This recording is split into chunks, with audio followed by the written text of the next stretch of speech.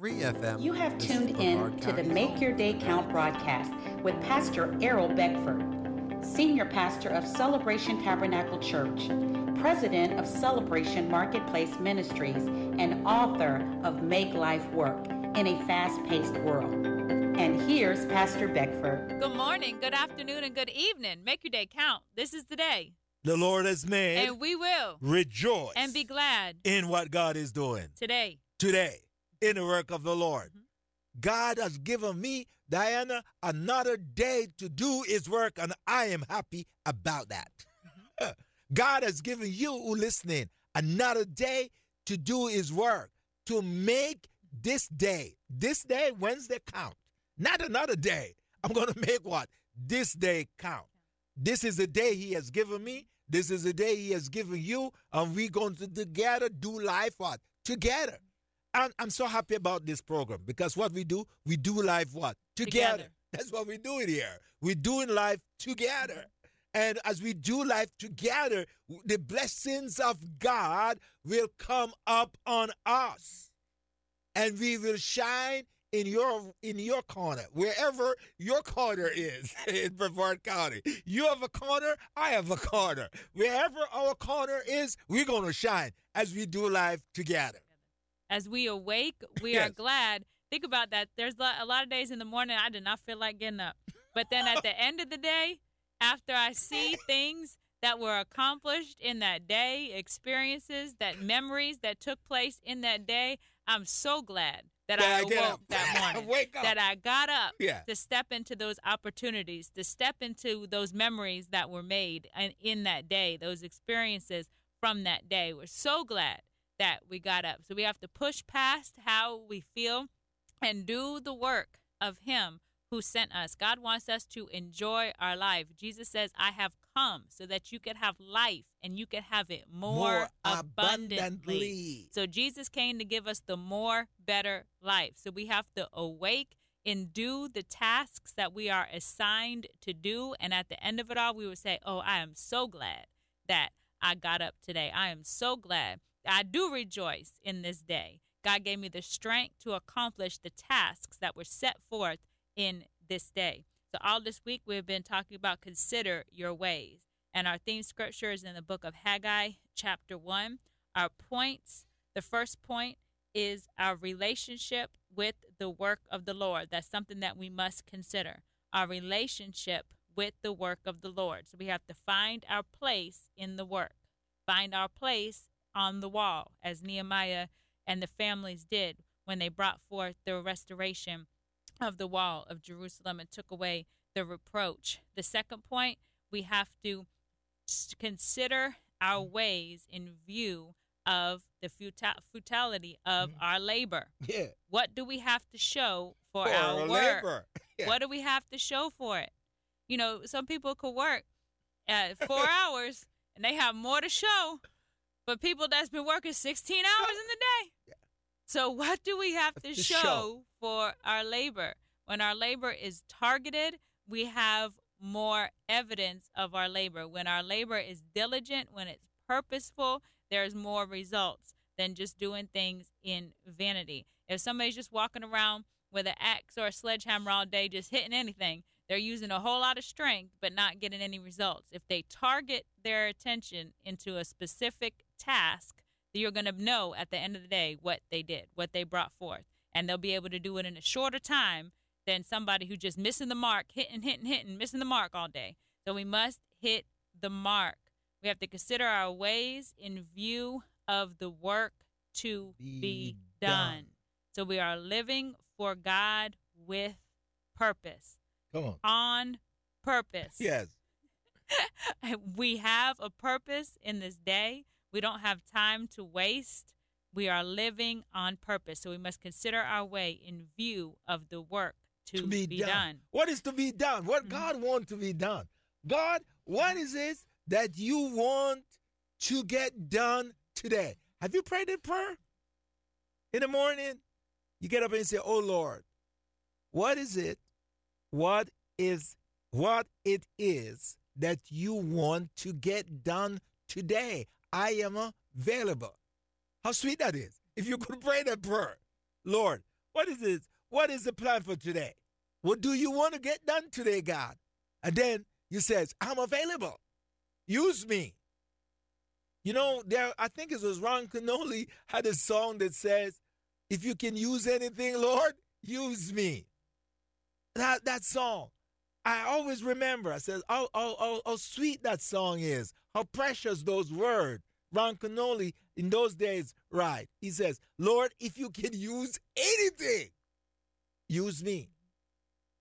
He said, take my hands, Lord, use it. I'm available. Take my feet, Lord, use it. Take my lips, Lord, speak through me. How's our prayer on this Wednesday morning?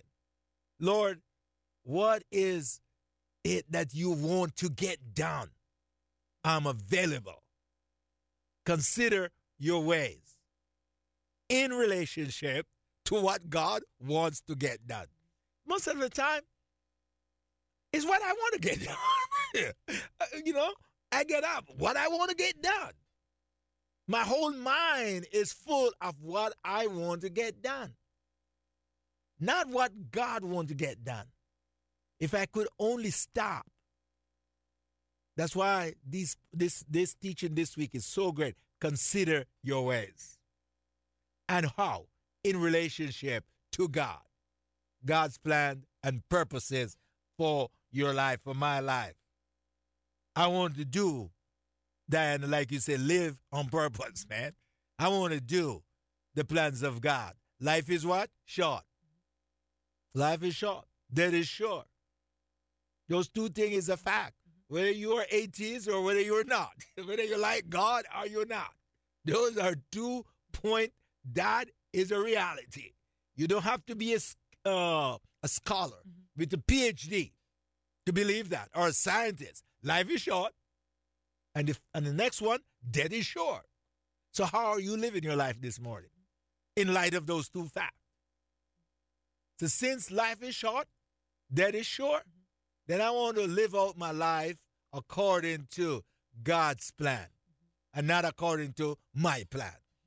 And in order, those examples that Pastor gave, they should to show up to ask God, what do you want me to do with this day? Then he knows that we're available when we show up. Nehemiah, he considered his ways. When he was in the palace, his life was good. That was his place. He was good. But when he heard of the distress of the people of God, he considered his ways. He prayed to God. He made himself available before he went before the king. Before his request was granted, he went before God, and he showed his availability. When the situation arose, he considered his ways. He was all good. He was the king's cupbearer. He had his position in the palace. He could have forgot about everybody else, but he considered his ways. And the first thing he did when he heard the news is he prayed to God of heaven, and God gave him the plan. God gave him the favor. He didn't go to the king first. He prayed first, and he showed his availability unto God. The same way with Solomon. He showed his availability when he brought forth the offering, a tremendous offering that moved God. He showed his availability. He showed up at the altar with his offering, and that moved God, caused God to say unto him, ask, what can I do for you? He showed up. He showed that he was available unto God. And then Solomon, he considered his ways. He didn't go through a list of 5,000 things that he wanted for himself. He asked God to grant unto him the wisdom to be able to effectively rule and judge over the people of God. And it was told back onto him, well, because you didn't ask for stuff for yourself, because you considered your ways and you prioritized your kingdom position, and you honored that, you honored me in that, all these things are going to be given unto you. So there we have two people who showed up. They showed that they were available to be used by God. God didn't go chase down Nehemiah. He didn't go chase down Solomon first. They consulted with God. They showed up and they said that they were available. They had a desire to hear from God, and then that desire was met, and they went forth and they did great things that we see that's all documented throughout the Bible. And it wasn't just to benefit themselves, it was to benefit the kingdom of God, the people of the time, and the continued kingdom of God as we go back and we pull strength from those scriptures and from those accounts. It shows that God's system works. It proves Deuteronomy chapter 28, verses 1 and 2 as true. Yes. Now it shall come to pass, if you diligently obey the voice of the Lord your God, to observe carefully all his commandments, which I command you today, that the Lord your God will set you high above all nations of the earth, and all these blessings shall come upon you and overtake you, because you obey the voice of the Lord your God. So we can't set ourselves high above all the nations. It's only God who can do it. And how does he do that? Through obedience. And we were teaching on Sunday at Celebration Tabernacle that your weeping, your tears, is not an alternative to your obedience. Right. You know, a lot of times we cry and we cry and we cry. Well, that's not an alternate to your obedience. Obedience is obedience. You might obey with tears, but it's the obedience that's going to move something, not the tears alone. Sometimes we crying and we crying and we crying, but it's the obedience that makes a difference, not the tears. So our tears are not an alternative to obedience. We must obey, must find the place where it is written and diligently obey the voice of the Lord that was spoken unto us. So we have to consider our ways in view of the work to be done. There's a great work to be done, and we all have a great part in that. Yeah, because ask God. And you give two good examples of men of God who ask God. Here's a third one. In 1 Samuel chapter 30, verse 8. Consider your way in view of the work to be done. Consider your way in view of the purpose God has for you. Consider your way in light of what God wants you to do. David understood that in 1 Samuel chapter 30, verse 8. David has his own way, but he surrendered that to find out what God's plan is. So David inquired of the Lord, saying, shall I pursue this troop? Shall I overtake them? And he answered him, pursue, for you shall surely overtake them, and without fail recover all. So here's David.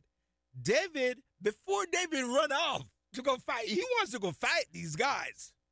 But he stopped, like I say, God, what is your plan?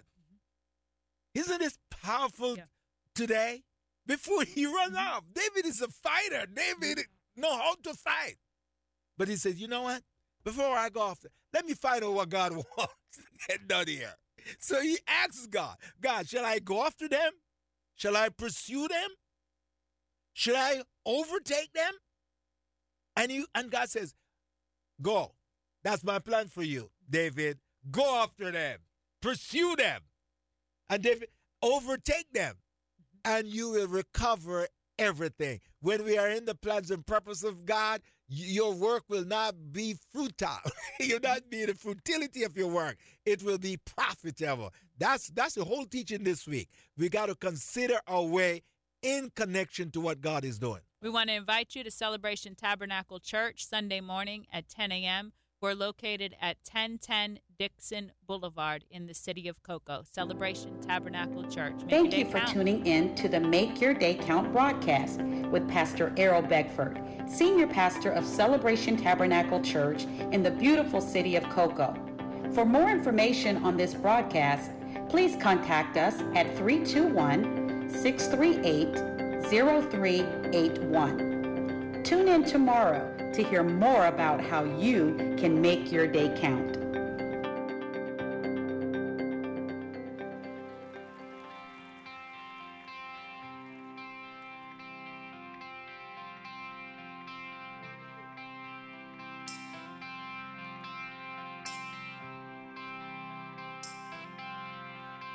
To you alone, I lift my soul. In you, oh God, I place my trust. I do not live